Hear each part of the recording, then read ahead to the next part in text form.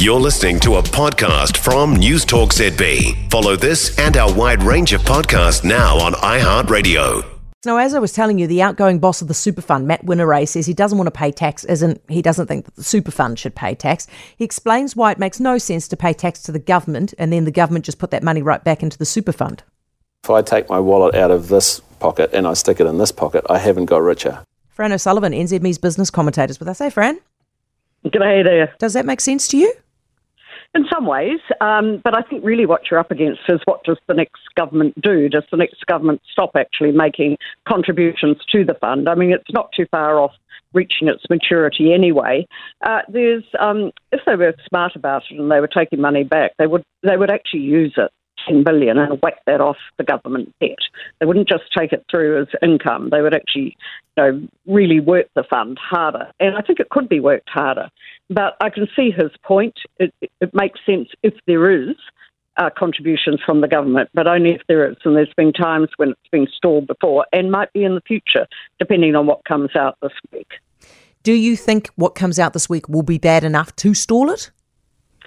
I think the next government is going to want to make some choices, and if it's national, and national certainly has momentum at the moment, those numbers that have been put up are a little bit rubbery, shall I say, from the tax package. It relies on a lot of things that are by no means certain. But however, once the government's in, and it seems as if all the questions in the world are not deterring the momentum that National currently has. And once the government's in, of course, it does have a lot more room to manoeuvre.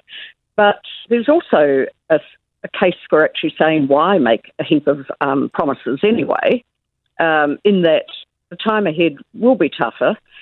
Next government might have to make one or two unpalatable choices along the way. You've got Standard & Poor's saying, for instance, OK, now no credit rating downgrade at this stage, but you're going to have a really good fiscal track to make sure that stays the same. And there's a lot of imponderables out there in the international economic situation. So I think, a lot of the promises have been made, didn't have to be made at this election. I think people realise things are tough, and they also realise that, there will be some hard choices ahead, and to get on top of inflation, those choices will be a bit unpalatable to a number of people. What promises you've got to get out of it quicker. What promises are you thinking of? Tax cuts. No, but Fran, wouldn't you rather have... so infinitesimal, frankly. Some of the... Without actually having the money there, I think there's some questions around that. Wouldn't you rather have that than fees-free, though? Than what? Than fees-free, the university first year paid for. Oh, yeah. I mean, that's just a standard boondoggle which gets thrown out each time, doesn't it? Yes, I just don't think either side is really in the situation where they should be making many promises at all. I think the best prize would go to the party, which actually had the political smarts and integrity not to overpromise, but to actually go in and say, hey, things are tough. This is what we want to do.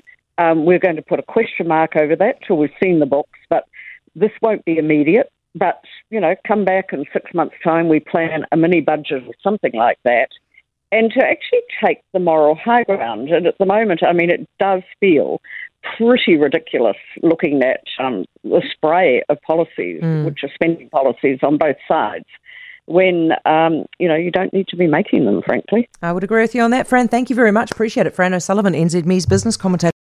For more from News Talk ZB, listen live, on air or online, and keep our shows with you wherever you go with our podcasts on iHeartRadio.